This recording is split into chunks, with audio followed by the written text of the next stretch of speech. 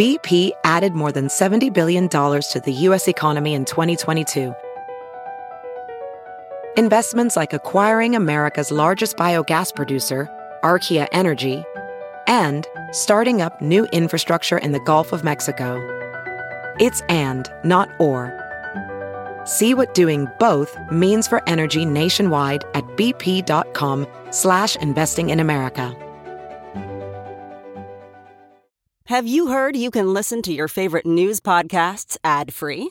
Good news. With Amazon Music, you have access to the largest catalog of ad-free top podcasts included with your Prime membership. To start listening, download the Amazon Music app for free or go to amazon.com/ad-free news podcasts. That's amazon.com/ad-free news podcasts to catch up on the latest episodes without the ads.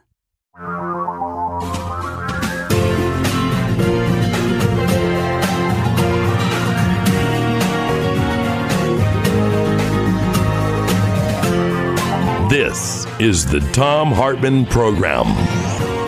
On the line with us is Lalla Wu, the co-founder and executive director of the Sister District Project. That website, sisterdistrict.com, bringing women into politics. Sister_district is the Twitter handle, as well as _Lalla, Lalla _Wu, WU_. Lalla, welcome to the program. So glad to have you with us. Can you give us the details of the proposed Texas legislation and why it's consequential? Thanks, Tom. So glad to be here.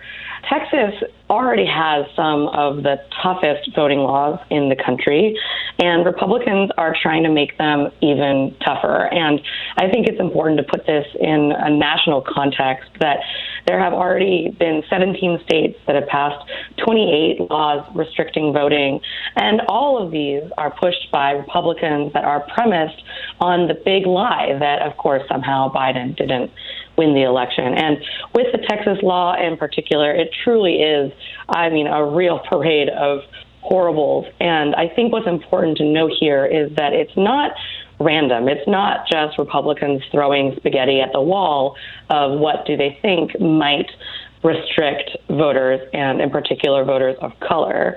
The background here is that in 2020, Harris County, which is where Houston is, they rolled out a bunch of new measures during the pandemic to help people vote. This includes drive-through voting, which 1 in 10 early voters took advantage of, expanded voting hours. They automatically sent ballots to eligible voters. They had 24-hour voting in the form of drop boxes.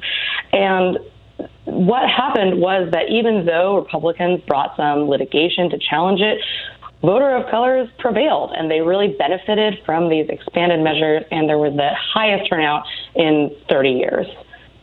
And now fast forward to where we are now, and of course the Texas law wants to restrict all of these things.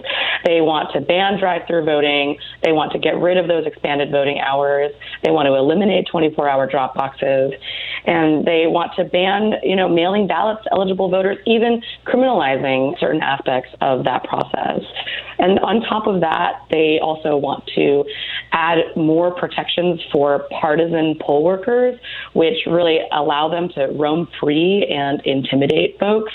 We know that groups like the Proud Boys and other Trump-aligned Trump supporters have been recruited in the past to come to Harris County and to basically stand and, act as so-called poll watchers and create havoc in that way. They also want to criminalize things like small clerical errors. And that's not the direction that we need to go in this country when it comes to how to vote. So the list goes on and on. There's new ID requirements for voting by mail, new requirements for people who are trying to help other people to vote. And the list, like I said, goes on and on and on. But this is really a very, very targeted attempt by the Texas Republicans to restrict all of the ways that Harris County in particular, which has a large urban Black and brown population, were able to successfully expand the electorate. Yeah, and the Supreme Court has essentially said if the law doesn't say you can't vote if you're a person of color, if it doesn't say those words, basically it doesn't matter. That partisan gerrymandering, partisan restrictions on voting are just fine. And yet the partisan lines, since 1968, when the Republican Party embraced white supremacy with Nixon's Southern strategy. Partisan divide has become also a racial divide in the United States. Exactly. And it just blows my mind that it doesn't actually, given who John Roberts is and the work that he did. I mean, one of his major projects when he worked in the Reagan White House in Reagan's Department of Justice, trying to find ways around the Brown versus Board of Education law. He wrote a whole long paper on it, suggesting ways to get around Brown v. Board, as well as Roe v. Wade, which I lay out in my book on the Supreme Court. Just look at the history of these people. It's just amazing. We're talking with Lalla Wu, the co-founder and executive director of the Sister District Project. SisterDistrict.com is the website. What are you hearing from, your collaborators and colleagues in Texas about how people are pushing back on this? And if the Republicans succeed in getting this law passed, which actually looks like it's probable, I mean, at a certain point, these Democrats are going to have to go home. What will the fallout be? I mean, I've seen some optimists, for example, saying, these laws against voting in Georgia, well, as you said, 17 states now, they're going to cause more Democrats to show up, and people are going to be super energized, sort of like the way Donald Trump. A lot of people showed up in the 2020 election, not so much to vote for Joe Biden, but to vote against Donald Trump. Is that optimism justified, or will these voter suppression efforts be sufficiently successful to crush voter turnout in the next election in 2022? I think that if this law passes, it is going to be a huge blow to Democrats in Texas, but that doesn't mean that all hope is lost. There are really strong community-based organizations in Texas, Texas Organizing Project as an example of one of them, that really focus on building a strong electorate, a strong voter base, and turning people out despite all odds. Like I mentioned, Texas already has some of the strictest voting laws in the country. And, no matter what happens, folks on the ground will be fighting tooth and nail, doing everything they can within the new laws to turn people out. So, I would say nothing is for certain. We can't, take our eye off the ball. We have to continue to stay focused, continue to support the organizers and the Democrats in the state who are doing this hard work of fighting back. And, what we are hearing on the ground, for example, Sister District, we build progressive power in state legislators and support state legislative swing district races. And last year, our alumni Representative Ann Johnson was the only red to blue flip in Texas, and she represents parts of Harris County, which is, as I mentioned, where Houston is located. She has become one of the leading voices in the walkout, and, along with over 50 Democrats, as you mentioned, who left the state to break quorum and stop this bill from being rammed through, they're risking arrest and electoral challenges, even stronger electoral challenges when they get back to the state when they're up for re-election. I mean, one of them even missed her wedding. And so people are really putting themselves out on the line. And, I appreciate this opportunity to have this conversation, to continue to shine light on this very, very, serious issue that we need to continue to support the folks. I saw a report on TV last night, and I'm assuming that it's credible. It was on either CNN or MSNBC. That said that, for example, in Georgia, when they declared that there was going to be a special election, that Reverend Warnock ran in, as I recall, or in Arizona, you had this special election with Mark Kelly, that in Texas, when you declare a special election, you have either 4 or 6 months from the time that it's declared and people throw their hat into the ring until the time that the election happens. And so there's plenty of time there for people who might be excited by that special election or particularly invigorated by the possibility of a candidate they like to register to vote. So under this new law in Texas, what they're saying is that special elections have to happen within 28 days. And once you register to vote, you may not vote for the first time until the 29th day, which prevents people from voting in special elections if that's the thing that they're trying to address. I mean, it's just crazy, the granularity of this. And here's the thing, Tom. I mean, Republicans are just merciless, right? They just are highly targeted and strategic, and they take no prisoners when it comes to passing legislation that, benefits themselves. Just like the old South. It's amazing.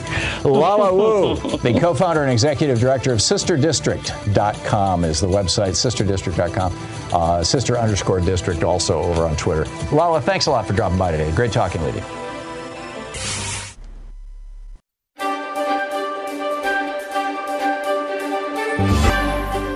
For our book club today, we're reading from Thomas Frank's book, Rendezvous with Oblivion, Reports from a Sinking Society. This is chapter 1, titled Servile Disobedience. Social scientists have tried for more than a century to understand how class works. Psychological experiments on the subject, however, are a relatively novel thing, so I was surprised to discover a few years ago that psychologists had published a series of papers on the behavioral aspects of social status, and that their findings were almost uniformly unflattering towards society's winners. In one 2009 study in Psychological Science found that in conversations with strangers, high-status people tend to do more doodling and fidgeting, and also to use fewer engagement cues, looking at the other person, laughing, nodding their heads. A 2010 paper published in the Journal of Personality and Social Psychology found that lower-class individuals, in quote, turned out to be better performers on measures of such pro-social virtues as generosity, charity, and helpfulness. A third study found that those of higher status were noticeably worse at assessing the emotions of others or figuring out what facial expressions mean. All of which is to say the rich are different from you and me. They are more rude and less generous. They don't understand, they don't get what others are thinking, and apparently they don't really care.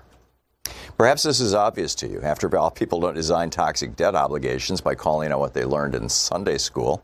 Still, the research aroused media interest. The Christian Science Monitor's 2010 account of one study ended with this quotation from Michael Krauss, then the University of California, San Francisco, who is one of the researchers, quote, "Being empathic is one of the first steps to helping other people. One of the first things we're really interested in is what can make wealthy people, affluent people, the people with the capacity to give, what can make them empathic?" I think I see the urgency of Dr. Krauss's question. After all, we have spent the past several decades doing everything we could to transfer the wealth of the nation into the bank accounts of the affluent to send them victorious, happy, and glorious long to reign over us. Oh, we've cut their taxes, gladly transferring much of the cost of keeping their property safe onto our own shoulders. We've furnished them with special megaphones so that their voices can be heard over the hubbub of the crowd. We've conferred upon them separate and better schools, their very own transportation system, and a full complement of private security guards. We've built an entire culture of courtiers and sycophants to make their every working hour an otherworldly delight. We let them construct a system of bonuses and executive compensation on the theory that it would be good for everyone if the people at the top got to take home much, much more than the rest of us. And when it turned out that the theory was wrong, that in the most famous cases, executives chased bonuses not to the shareholders' benefit, but at their expense, why, we promptly bailed them out. We allowed them to step into the Fed's discount window and fill their pockets. We generously transferred their reckless investments to our balance sheet, and we chastised them with little more than a polite request that they please not do it again. We've done everything we can to lift them up and exalt them as the new Leviathan. The least they can do in return, one feels, is to show a little empathy. Besides, look what we've done with the old Leviathan, the government.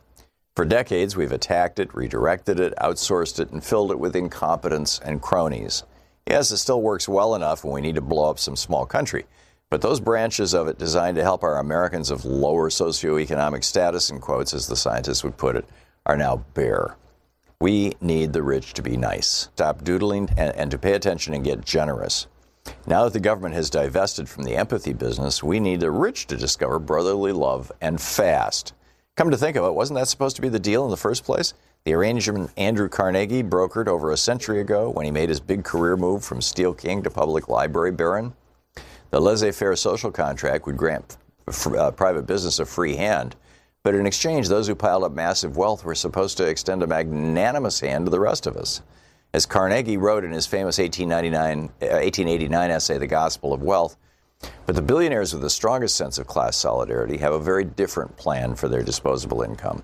Activating their lobbyists in Washington, building grassroots movements to march on their behalf, and using their media properties to run experiments on human credulity. Rendezvous with Oblivion reports from a sinking society.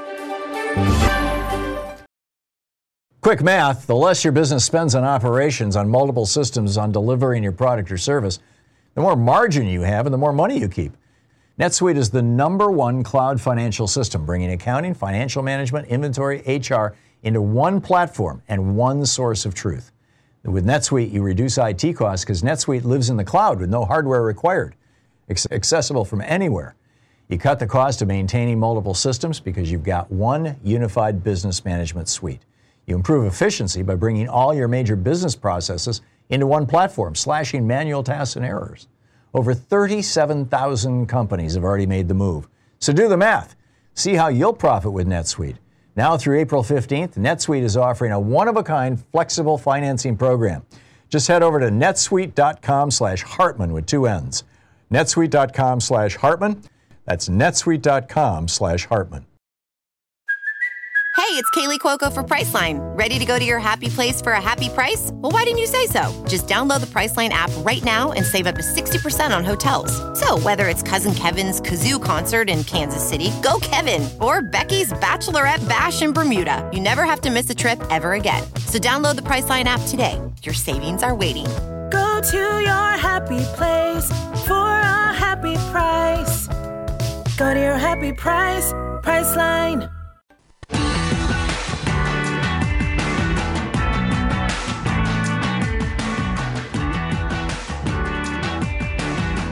Welcome back. We're kind of crowdsourcing, brainstorming solutions to the problem of inequality in the United States, crime that comes as a result of that, the social breakdown that comes, the crime is a symptom of.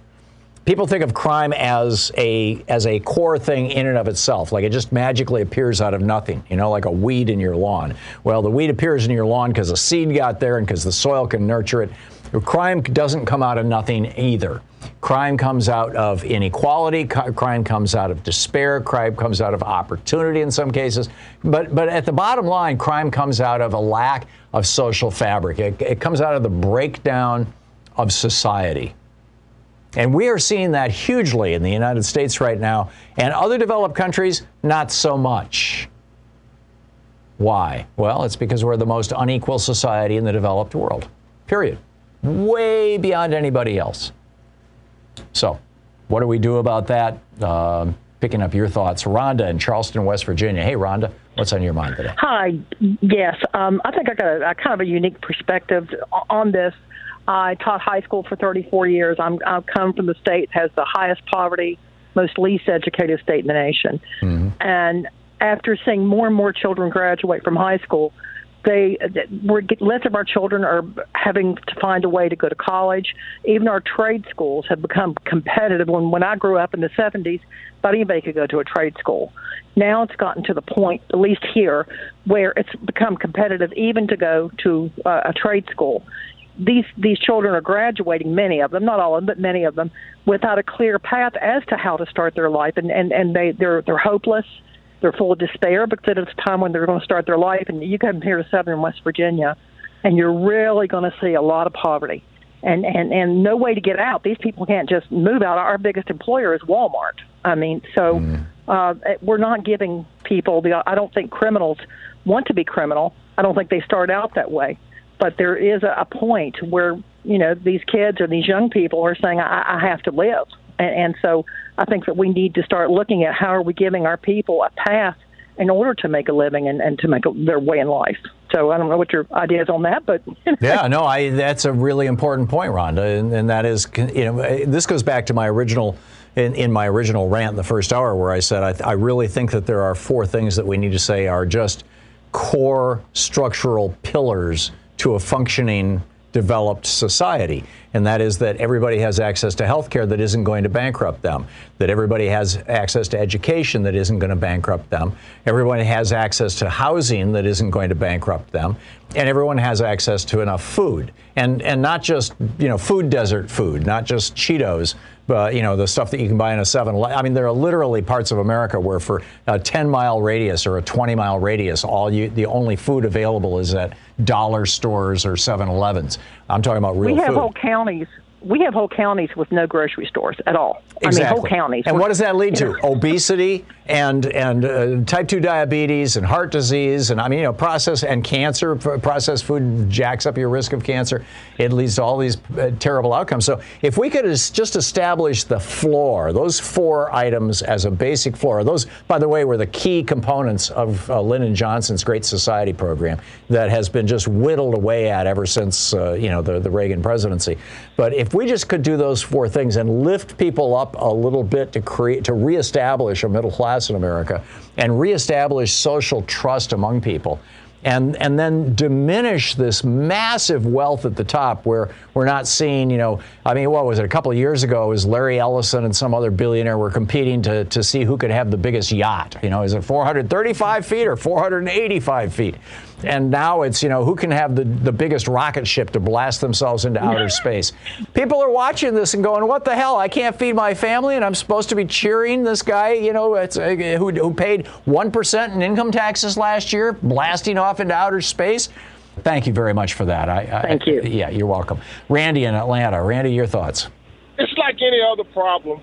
We have to admit it, that we have a serious issue, and racism is at the top of the heap.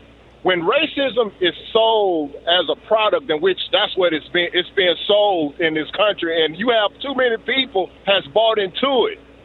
Meaning you have a lot of white people that still believe that if I buy into this theory that I'm better than anyone else and that I'm supposed to have, then people are not going to do what they are, back to that saying as kids, they're not going to do what they're supposed to do. Right. So when I look at people like Trump and the people of his ilk, it's disturbing, Tom. People like Trump have to be just taken out of the mix because they're selling lies and they're destroying everything good about human race. And I'm assuming, Rudy, you do not mean that in any way that implies violence.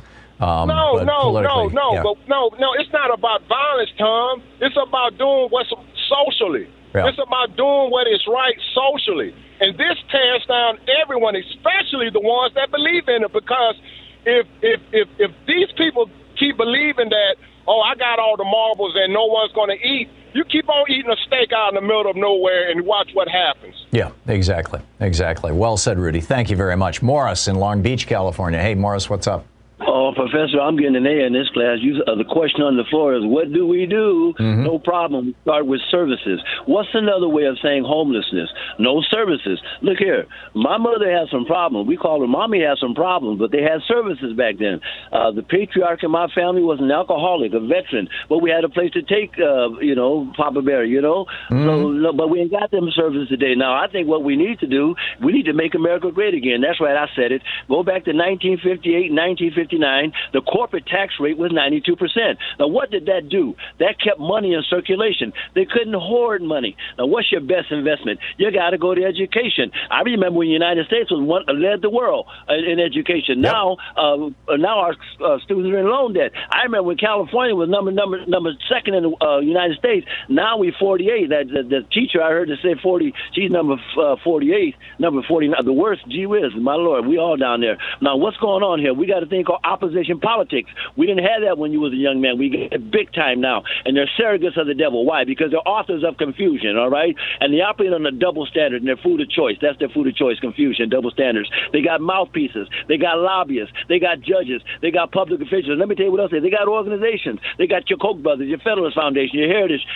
Society. These people are not for democracy. Now, I'm going to tell you how we can beat them. Ain't but one way out. More people got to vote. The big blue wave of defeat anything, and that includes gerrymandering. Call me crazy. Talk to you later. No, Morris, you need your own YouTube channel or TikTok or whatever it may be, because Morris, you got the greatest rants. And Morris just hung up. He just delivers his rants and amazing. I love Morris's rants. Joan in San Francisco. Hey, Joan, you're on the air. What's on your mind? In San Francisco, there's a plan to reduce the number of toilets for the homeless. Why? I just found out about it yesterday. It doesn't say why. It says that this month the city's plan to substantially reduce access to public toilets across San Francisco, targeting locations with high concentrations of unhoused San Franciscans was unveiled. Is this to discourage people from pitching their tents near the public toilets? Absolutely, and it's not just that. They have a no sit and lie law in San Francisco that was put in by something like a business improvement district, not necessarily the local people. And they have removed any place that people can sit down. The benches, they actually hacked off a concrete bench off a wall at Buena Vista Park because young people sat there. And they removed all the logs. See, this is dealing with the symptoms of a problem rather than the causes. Well, it's worse than that. It's hostile architecture. There's a hatefulness about it. You can't sit down. You can't get water to give your dog. There's no place to go to the bathroom. I mean, I went to the public restroom last week and at 7:30. That's supposed to close at 8, and it was already closed. And, what... It's very awful, and they put rocks under the trees so people can't sit there in this new section that they just opened up on near Stanton Street, it's just incredible. And Haight, and they've got these big carpets of rocks. Wow! I know the area. I used to, in the summer of '68, I lived on Fell Street right off Haight. Just a couple blocks in the corner of Haight and Ashbury. Thank you. Thanks for the report and the information. This is terrible. Thank you, Joan. We need to do something. You're listening to Thom Hartmann. Visit ThomHartmann.com for audio and video archives. We need to do something deep and systemic. We need to look at the causes of this problem, not just the symptoms.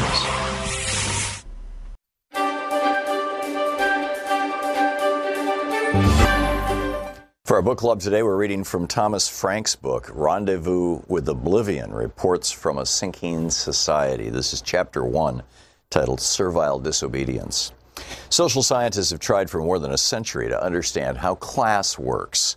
Psychological experiments on the subject, however, are a relatively novel thing, so I was surprised to discover a few years ago that psychologists had published a series of papers on the behavioral aspects of social status, and that their findings were almost uniformly unflattering towards society's winners. In one 2009 study in Psychological Science found that in conversations with strangers, high-status people tend to do more doodling and fidgeting, and also to use fewer engagement cues, looking at the other person, laughing, nodding their heads. A 2010 paper published in the Journal of Personality and Social Psychology found that lower-class individuals, in quote, turned out to be better performers on measures of such pro-social virtues as generosity, charity, and helpfulness. A third study found that those of higher status were noticeably worse at assessing the emotions of others or figuring out what facial expressions mean. All of which is to say the rich are different from you and me. They are more rude and less generous. They don't understand, they don't get what others are thinking, and apparently they don't really care. Perhaps this is obvious to you. After all, people don't design toxic debt obligations by calling out what they learned in Sunday school. Still, the research aroused media interest. The Christian Science Monitor's 2010 account of one study ended with this quotation from Michael Krauss, then the University of California, San Francisco, who was one of the researchers, quote, "Being empathic is one of the first steps to helping other people. One of the first things we're really interested in is what can make wealthy people, affluent people, the people with the capacity to give, what can make them empathic?" I think I see the urgency of Dr. Krauss's question. After all, we have spent the past several decades doing everything we could to transfer the wealth of the nation into the bank accounts of the affluent to send them victorious, happy, and glorious long to reign over us. Oh, we've cut their taxes, gladly transferring much of the cost of keeping their property safe onto our own shoulders. We've furnished them with special megaphones so that their voices can be heard over the hubbub of the crowd. We've conferred upon them separate and better schools, their very own transportation system, and a full complement of private security guards. We've built an entire culture of courtiers and sycophants to make their every working hour an otherworldly delight. We let them construct a system of bonuses and executive compensation on the theory that it would be good for everyone if the people at the top got to take home much, much more than the rest of us. And when it turned out that the theory was wrong, that in the most famous cases, executives chased bonuses not to the shareholders' benefit, but at their expense, why, we promptly bailed them out. We allowed them to step into the Fed's discount window and fill their pockets. We generously transferred their reckless investments to our balance sheet, and we chastise them with little more than a polite request that they please not do it again. We've done everything we can to lift them up and exalt them as the new Leviathan. The least they can do in return, one feels, is to show a little empathy. Besides, look what we've done with the old Leviathan, the government. For decades, we've attacked it, redirected it, outsourced it, and filled it with incompetence and cronies. Yes, it still works well enough when we need to blow up some small country, but those branches of it designed to help our Americans of lower socioeconomic status, in quotes, as the scientists would put it, are now bare. We need the rich to be nice, stop doodling, and to pay attention and get generous.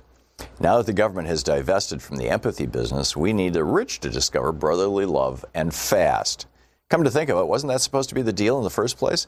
The arrangement Andrew Carnegie brokered over a century ago when he made his big career move from Steel King to public library baron? The laissez-faire social contract would grant private business a free hand, but in exchange, those who piled up massive wealth were supposed to extend a magnanimous hand to the rest of us. As Carnegie wrote in his famous 1889 essay, The Gospel of Wealth, we don't need socialism to solve our problems. Philanthropy is the true antidote for the temporary inequality distribution of wealth and reconciliation of the rich and poor, quoting Carnegie. Going further, Carnegie argued that the duty of the man of wealth was, quote, to consider all surplus revenues which come to him simply as trust funds, which he's called upon to administer in the manner which, in his judgment, is best calculated to produce the most beneficial results for the community, the man of wealth thus becoming the mere trustee and agent for his poorer brethren, end quote. That same way of thinking led Carnegie to support the estate tax. Of all forms of taxation, this seems the wisest, he wrote. It was wise because it would, quote, induce the rich man to attend to the administration of wealth during his life. And if he didn't, then the tax would return most of his hoardings to the community from which it came, using Carnegie's words. Vestiges of the Carnegie attitude survive to this day. 2009 study of high net worth individuals by Barclays Wealth confirmed that American philanthropists tend to understand their giving in a context in which the state is either absent or irrelevant. And of course, there are plenty of nice plutocrats who don't fidget or doodle when talking to strangers and who have no problem endowing a ward or a wing in return for a commemorative plaque. The business headlines even occasionally tell of billionaires coming together under the leadership of Warren Buffett and Bill Gates to donate their fortunes to worthy causes. But the billionaires with the strongest sense of class solidarity have a very different plan for their disposable income, activating their lobbyists in Washington, building grassroots movements to march on their behalf, and using their media properties to run experiments on human credulity. Rendezvous with Oblivion, reports from a sinking society. Eric in Erie, Pennsylvania. Hey, Eric, what's on your mind? A lot of real kind of pinpoint ideas to deal with all of it. I mean, you really put it out there. I mean, crime and homelessness and inequality and racism and yada yada. But if there is one single policy change that we could make in America, it would be to look to the nation that trained Christopher Columbus on how to find America, and that was Portugal. And we need to end our war on drugs. Its tentacles reach out and touch everything. Yeah, we've done that here in Oregon. We decriminalized all possession of small amounts of all drugs. And we'll get a decade of that, and we'll see how crime rates have plummeted there, because they're sure to, just as they have in Portugal. And if you think about the way whole families are affected generationally, and it's not, if you take drug war as a term of a policy, you have problems that come from the drugs for sure. Largely manageable and largely individualized if you look at drug problems. But if you look at the war problems, those are systemic and societal. And you hit on something earlier when, you're trying to find a term for it. Kenyatta had said something about, what do we want equality to look like? Or do we want these people to achieve the sameness of wealthy white people? And later on, you responded to somebody about having agency. And I think an extension of that is having dignity. And the individual identifies that for themselves. And there's a lot more people who are not really motivated by money than most people would think, but they find their dignity elsewhere. I mean, we revere people who, take up the cloth and vow poverty and things like that. We see that as so noble, and yet in our competitive consumerist, capitalistic paradigm, and I think you would see business fertilizer and little micro mini businesses all over the country. What you're talking about, Eric, is what is in Scandinavia and most of Europe. I mean, it's just I'm headed there. Yeah, this is I've been telling you for years. I'm waiting out this lawsuit, and I'm moving to Europe as soon as it's over. I get it. And your thing on the war on drugs is so spot on. When I was a little kid, I mean, like 8, 9, 10, 12, 13, I had 3 best friends. Three. There was 4 boys, 4 of us who used to hang out together. Mm-hmm. And one of us, when he turned 17, I think it was. The guy who went to prison, your buddy. He got busted with some pot, and they sent him to prison for 2 years, and he came back shattered. I mean, shattered. I'm a felon. I'm a felon because I forged my own prescriptions 20-some years ago, before the whole opioid epidemic was a familiar term. Yeah. I was one of the first casualties. So you know exactly what I'm talking about.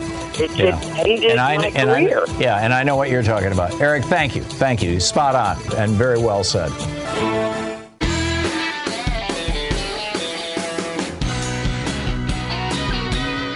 So we're talking about what do we do about crime in America, and to what extent is crime actually a symptom of larger societal problems, the largest being massive inequality. But there's all kinds of other structural things we have since the Reagan Revolution eroded public housing, low-income housing. We have eroded the ability of people to get health care without going bankrupt. We have pretty much done away with the ability to go to college, any kind of meaningful college, without ending up in such debt that you can't start a family or buy a house. And increasingly across America, we're seeing food deserts where people actually don't even have access to nutritional food. It is nuts, and we need to do something about it. Bobby in La Puente, California. Hey, Bobby, what's on your mind? Yeah, I'm going to weigh in on this, on the poverty, despair, like the teacher from West Virginia. She was describing me back in we're the same age, Tom, and I compare myself to you. At 17, you were a DJ, doing good. On the other side of the coin, I was starting my addiction on alcohol. For what? Because inequality, right? The name calling. There's a racist component to it. I grew up in the San Gabriel Valley. And there's a book I want to suggest to you, Tom, if you want to read it. It's called Always Running, Luis J. Rodriguez. He grew up in a couple miles down from where I did, the gang situation. But he got out of it, wrote a book, describes how I grew up. The law enforcement, they look at you, no respect, you just a brown skin, throwaway. Mm-hmm. And then when you have that mindset, you don't have no respect for society. Right. I thought of, what do I do if my family was in need? A drug deal, and I don't like to think of that. And you know what? Jobs, union jobs. Okay, do the opposite of what Reagan did. Bring back health care for those that need it. I sure needed it, but you know what? Alcohol served their purpose. Alcohol and drugs are just a symptom of what's going on. Yep. It doesn't. It affects the whites, every color, right? Right, but it affects historically discriminated against communities worse than it does white communities, right across the board. Well, yes. Yeah. Well, and in our community, hey, if you want the corporate, wow, honest, where you should have graduated, where did you do time? They asked me. I never did time. I was lucky. Yeah. A little county, glass house, but never, that was the pride in that community.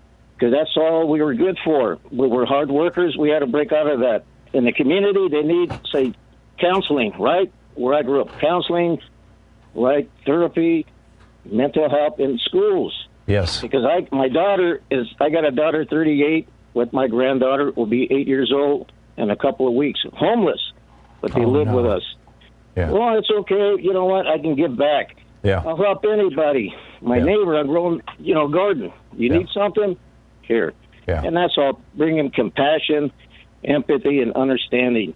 And how about using the golf courses for the homeless? I heard that from George Carlin years ago. Oh, yeah. A little white ball. Yeah. Right, they already got facilities there. Yeah, think about it. I like that. The greedy people. I used to hit a golf ball with a baseball bat how far I can get it. Yeah. It's just surviving, Tom. And I'm lucky I'm here. You had 3 brothers. Mine are gone, and I'm the eldest. Oh, my. A lot of it addiction. Well, we're raised by a World War II dad. Yeah. That tells you something. Same here. Yeah. And I hope nobody goes through that. You know what I mean? So, but bless you, Tom, what you do, and the rest of the crew, your wife, I have to include them all. I get a little manic, your union. Thank you. Thank you, Bobby. You always bring it back to compassion and caring for each other as fellow human beings, and it's so important. Thank you so much. Nancy in Chihuahua, Washington. Hey, Nancy. Hey, we have about a minute and a half here Tom, before we have doing? to wrap up. Well, I'm fine. What's up? Clubhouse programs, they're huge. Fountain House is the biggest one in New York City. What is a Clubhouse they program? Have housing, huh? I'm sorry. You were going to start telling me. I was saying, what is a Clubhouse program? Clubhouse program is where they ease people with a history of mental illness back into working. And also they have a homeless program where they sign the leases on apartments, and then they guarantee the rent, and then they put mentally ill people in the apartments, and they all share the rent and pay it to Fountain House, not for profit or anything, and they've expanded so much. They own apartment buildings now, and co-ops and all kinds of things. And that they've been doing great, but in a lot of the red states, the psychiatry industry tries to undermine them and shut them down because, one, they could treat hundreds of or thousands of clients with just one PhD psychiatrist that heads the program. And they get the chronics off the street, and that a lot of these outpatient clinics depend on the chronics. That's remarkable. But the thing is, Fountain House, they don't do counseling or meds, and they encourage their clients to do it outpatient. Nancy, I've written it down. Psychiatry doesn't like them. I've written it down. I will do a deep dive after we get off the air. Thank you so much. I'm learning so much from all of you. Ophthalmologist Dr. Strauss has seen firsthand how the metaverse is helping surgeons practice the procedures to treat cataracts. Cataracts are the primary cause of avoidable blindness. He works with a virtual reality training platform developed by Fundamental VR and Orbis International to help surgeons develop the muscle memory they need. The result? More confident, capable surgeons. And even more importantly, patients who can see. Explore more stories like Dr. Strauss's at meta.com/metaverseimpact. As you write your life story, you're far from finished. Are you looking to close the book on your job? Maybe turn a page in your career? Be continued at the Georgetown University School of Continuing Studies. Our professional master's degrees and certificates are designed to meet you where you are and take you where you want to go. At Georgetown SCS, the learning never stops, and neither do you. Write your next chapter. Be continued at scs.georgetown.edu/podcast. Aaron in Tacoma. Hey, Aaron, what's on your mind today?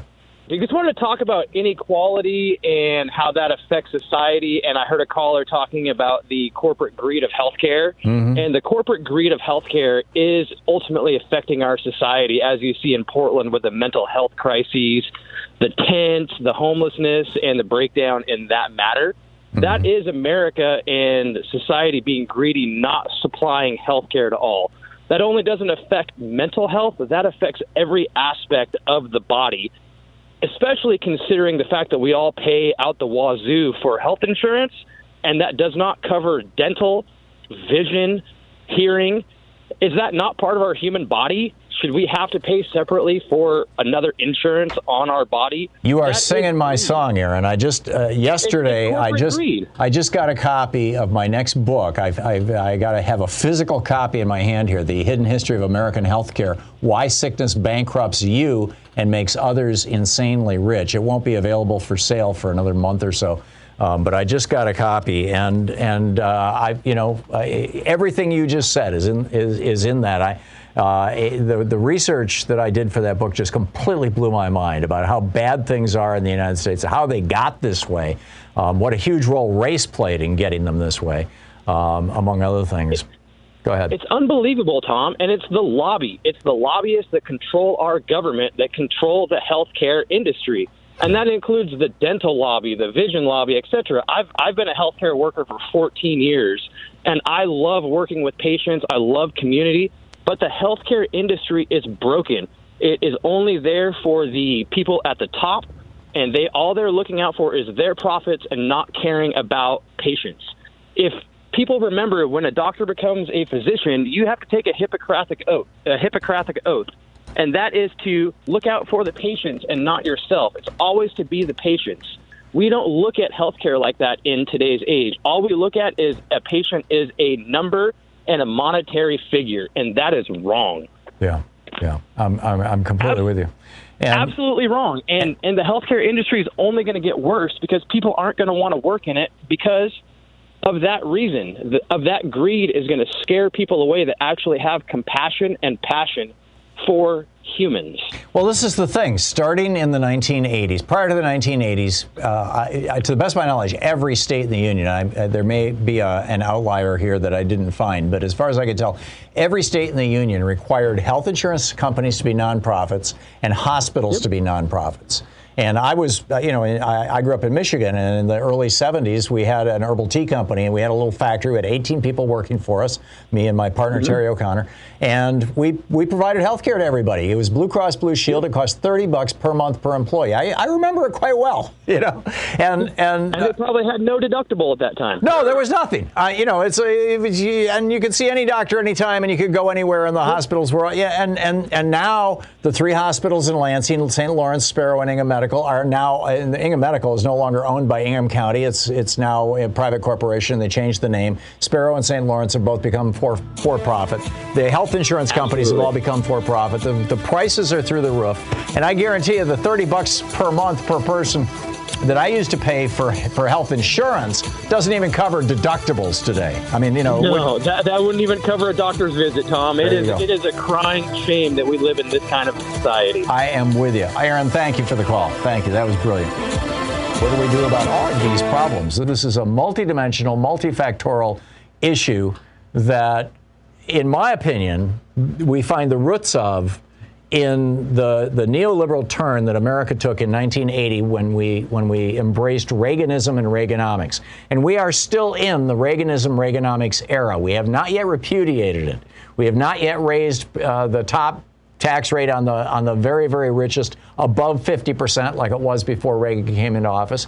We have not raised the corporate tax rate up into the 30s and 40% for those corporations that are essentially printing money, like we did before Reagan came into office. We have not made it easier for people to form labor unions across the United States. In fact, if anything, we've made it much, much harder, and we've destroyed unionization. We have not strengthened the social safety net, which Lyndon Johnson did in the era from 1965 through 1968 with Medicare, Medicaid, Social Security. Well, Social Security, he expanded children's health insurance programs, food stamps, Section 8 housing, low-income housing, construction of new housing. I mean, there's a whole spectrum of programs that were part of what was called the Great Society. Some people refer to it as the Second Reconstruction. There was this whole series of programs that were designed to help out people who were the victims, essentially, of, well, it wasn't called Reaganism at that point yet, but of the Republican efforts back in the 1920s. And the whittling away of the New Deal. Franklin Roosevelt did an awful lot of great stuff in the 1930s and the early 1940s. And then, we just started whittling away at it. And LBJ not just put it back together, but built it even larger. And over the last 40 years, what have we seen? The gradual but consistent and steady destruction of all of it. David in Monterey, California. Hey, David, what's on your mind today? Communities need to make fair rules for the citizens to live together, and fair rules, and that would help make sure that the homeless keep their areas clean, that they can live. And somebody talked about community centers, and I think they should have adult community centers where they teach people to do penny capitalism, like beading work and any kind of other type of thing that they can make money on their own, maybe a day labor place, and a path to school for those that can go to school. And that way we can live together as a community instead of fighting against that community and raise people up out of that homeless situation and take a sense of pride in our homeless situation instead of treating them like they're the enemy. Or like Seattle. We rode up to Seattle, and they had put the homeless in these little camps, and then they left them alone so that the bullies would run the camps, and they allowed the trash to build up so that they can go in and say, "Oh, this ain't working," and we'll just take everything out. We actually need fair rules that are spelled out and community outreach. The police could be used as a outreach to the homeless, not somebody to come and hit them with a club or chase them from one place to another. And the last point is, if you have enough sleep, you can deal with anything. If you don't get enough sleep, you cannot deal with nothing. Yeah. And that's my rant. It's a good rant, David, and I completely get it. And I think that a big piece of this is simply providing housing to homeless people. It's New York City did some of this during the pandemic, where they actually were using some of the hotels that were vacant as housing for homeless people, and now they're making some of that permanent actually. And we need services. This is somebody earlier said, I think it was Morris said services. The key to it. Provide people with health care, provide them with education, provide them with addiction treatment, provide them with mental health treatment, provide them most importantly with a place to live and food to eat. This is such a large topic. I think that Sharon Lee wrote a piece for shelterforce.org about what Seattle is up to and what they're doing, how they're building tiny houses for homeless people. And as of this moment, they are housing, close to 1,000 people in these. 879. That was just during 2018. The villages served 879 homeless men, women, and children. Of the 491 who exited the villages, a total of 166 or 34% were successful in obtaining permanent housing. If you include the people who moved into transitional housing, that takes it up to 42%. This is great stuff. I mean, Seattle is doing apparently has a great start on this, and I want to get more detail on that as time goes on. Loretta is speaking of Seattle, in Seattle. Hey, Loretta, what's on your mind today? Yeah, I just wanted to speak to your comment about the food deserts. Mm-hmm. And the contribution to the different diseases and illnesses, malnutrition, and the reality that we're dealing with is the fact that the unhealthy benefit the wealthy, and as long as we have the healthcare system that we have, there's no incentive for the people benefiting off of the unhealthy to change that. Yeah, my old friend Don Hoy, who ran the Creative Health Institute before he died, a long story, but anyhow, he used to say every cancer diagnosis is $250,000 for the healthcare industry. Mm-hmm. So why would they be working to stop cancer? I mean, which is a totally cynical statement, but. It's also in the perhaps at the human view, it's not 100% right, but in the macro, in economics they refer to it as perverse incentives.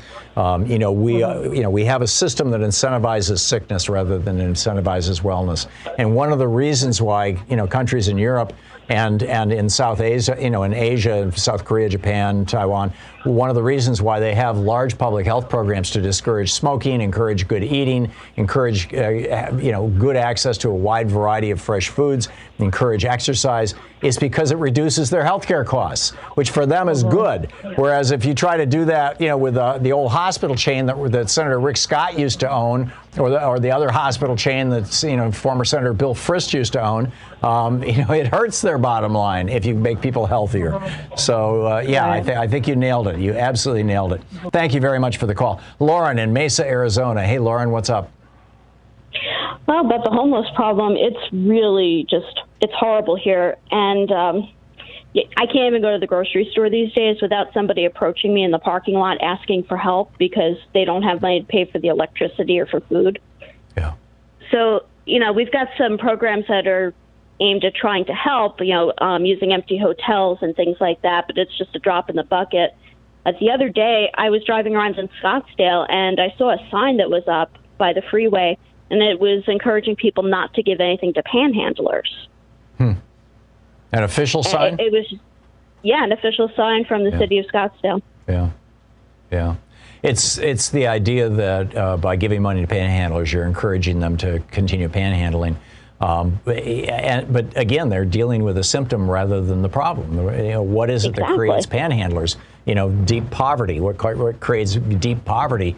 It's a tearing of the social fabric. We just have to recognize this. We are looking at the fabric of this country over a 40-year period of Reaganism being just literally ripped apart.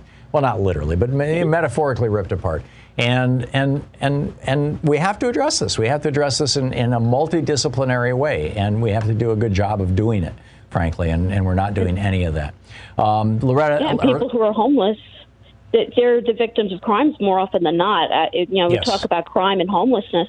There was a woman, I was in the emergency room not too long ago. The woman next to me, she was crying her eyes out because she didn't have a home to return to. Someone had attempted to rape her right before she got to the hospital, and they just threw her out. Wow. This should not be in the United States. The richest nation in the world. We should not have these kinds of stories being told. Lauren, thank you. Thank you for your contribution to the conversation. It was brilliant. Bill in Sun City, Arizona. Hey, Bill, what's up? Tom, the problem isn't that we ignore the problems.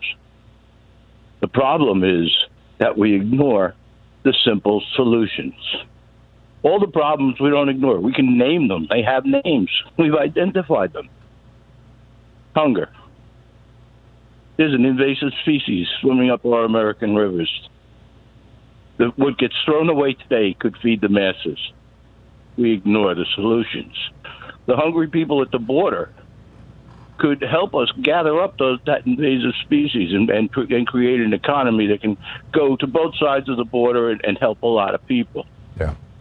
Poverty. Wait a second, please. I'm sorry. Sure. But poverty. Poverty, the solution to poverty is money. Where do we get money? We know where to get money. We've done it before. You've mentioned it. It's called a stet tax. 1/10 of 1%. 1/10 of 1% of $1 billion, Tom, is $1 million. The stock market creates $50 billion a day. That's $50 million. That if you're trading it at percentages of less than 1/10 of 1%, a dime on $100, you're in the wrong business. Yeah. But so, the answers are there, Tom. Yeah. As far as housing, we can build housing that marijuana is going to be legal. We got to grow hemp like it's going out of style.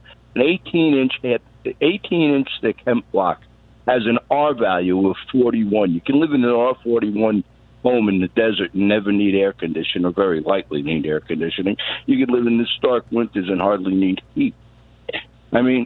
The answers are there. There are simple solutions to them, and we have to just stop ignoring them. I'm with you.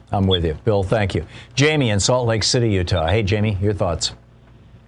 Hi. So I think that the three main things that people need access to in order to be able to stay off of the streets, first of all, is food, because we know that without food, there's a sense of hopelessness and despair that comes, and it's going to force them into situations of crime, which is just going to spiral out of control.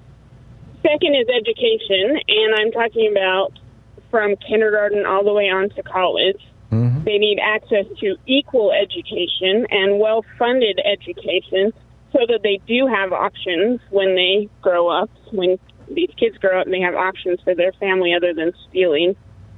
And finally, we need a healthcare system, specifically mental health, that everyone can access, and one that does not treat mental illness as an acute problem. Because currently in the United States, mental illness is treated as an acute problem. You might get hospitalized for a week if you're willing, or if the circumstances are bad enough, and then they just throw you back out there, hopefully with a prescription that you may or may not be able to afford. And it's really not solving anything. Mm-hmm. Yeah. I believe the solution to all of this is to get money out of politics. and corporations out of politics, because not only are they stealing all that money from the people that need it, but they're also spreading all this rhetoric that you need to work for what you get, and desensitizing people to thinking that it's okay to let people starve to death or suffer because they're not working. Yeah, I am with you, Jamie, and that was one of the more comprehensive analyses that I've heard, and you did a great job. Thank you so much for that, and thanks for listening to us on Sirius XM there in Salt Lake City. And I would say, again, to point to where this all began, one of the things that Jamie was talking about was education. People need good quality education from kindergarten through college. And we had that in the United States prior to 1980. Just ask any old fart like me, who came up in the 50s, 60s, and 70s, and they will tell you. You could go to any college that you could. I mean, you had to have a certain skill level to get in, obviously, or trade schools were widely available. Unions trained people, and then what did Reagan do? He put Bill Bennett in charge of the education department, and we began deconstructing education across the United States. And who was Bill Bennett? Bill Bennett is the guy who said this. But I do know that it's true that if you wanted to reduce crime, you could, if that were your sole purpose, you could abort every black baby in this country and your crime rate would go down. That would be an impossible, ridiculous, and morally reprehensible thing to do. But your crime rate would go down. That was the Secretary of Education under Ronald Reagan. This is where it began. And this is what it has brought us to. And yeah, there's a racial component to it, obviously, as well as a class component, as well as a greed component, as well as it's tearing our society apart, and we have to do something about that. You've been listening to Thom Hartmann. For audio and video archives, visit thomhartmann.com.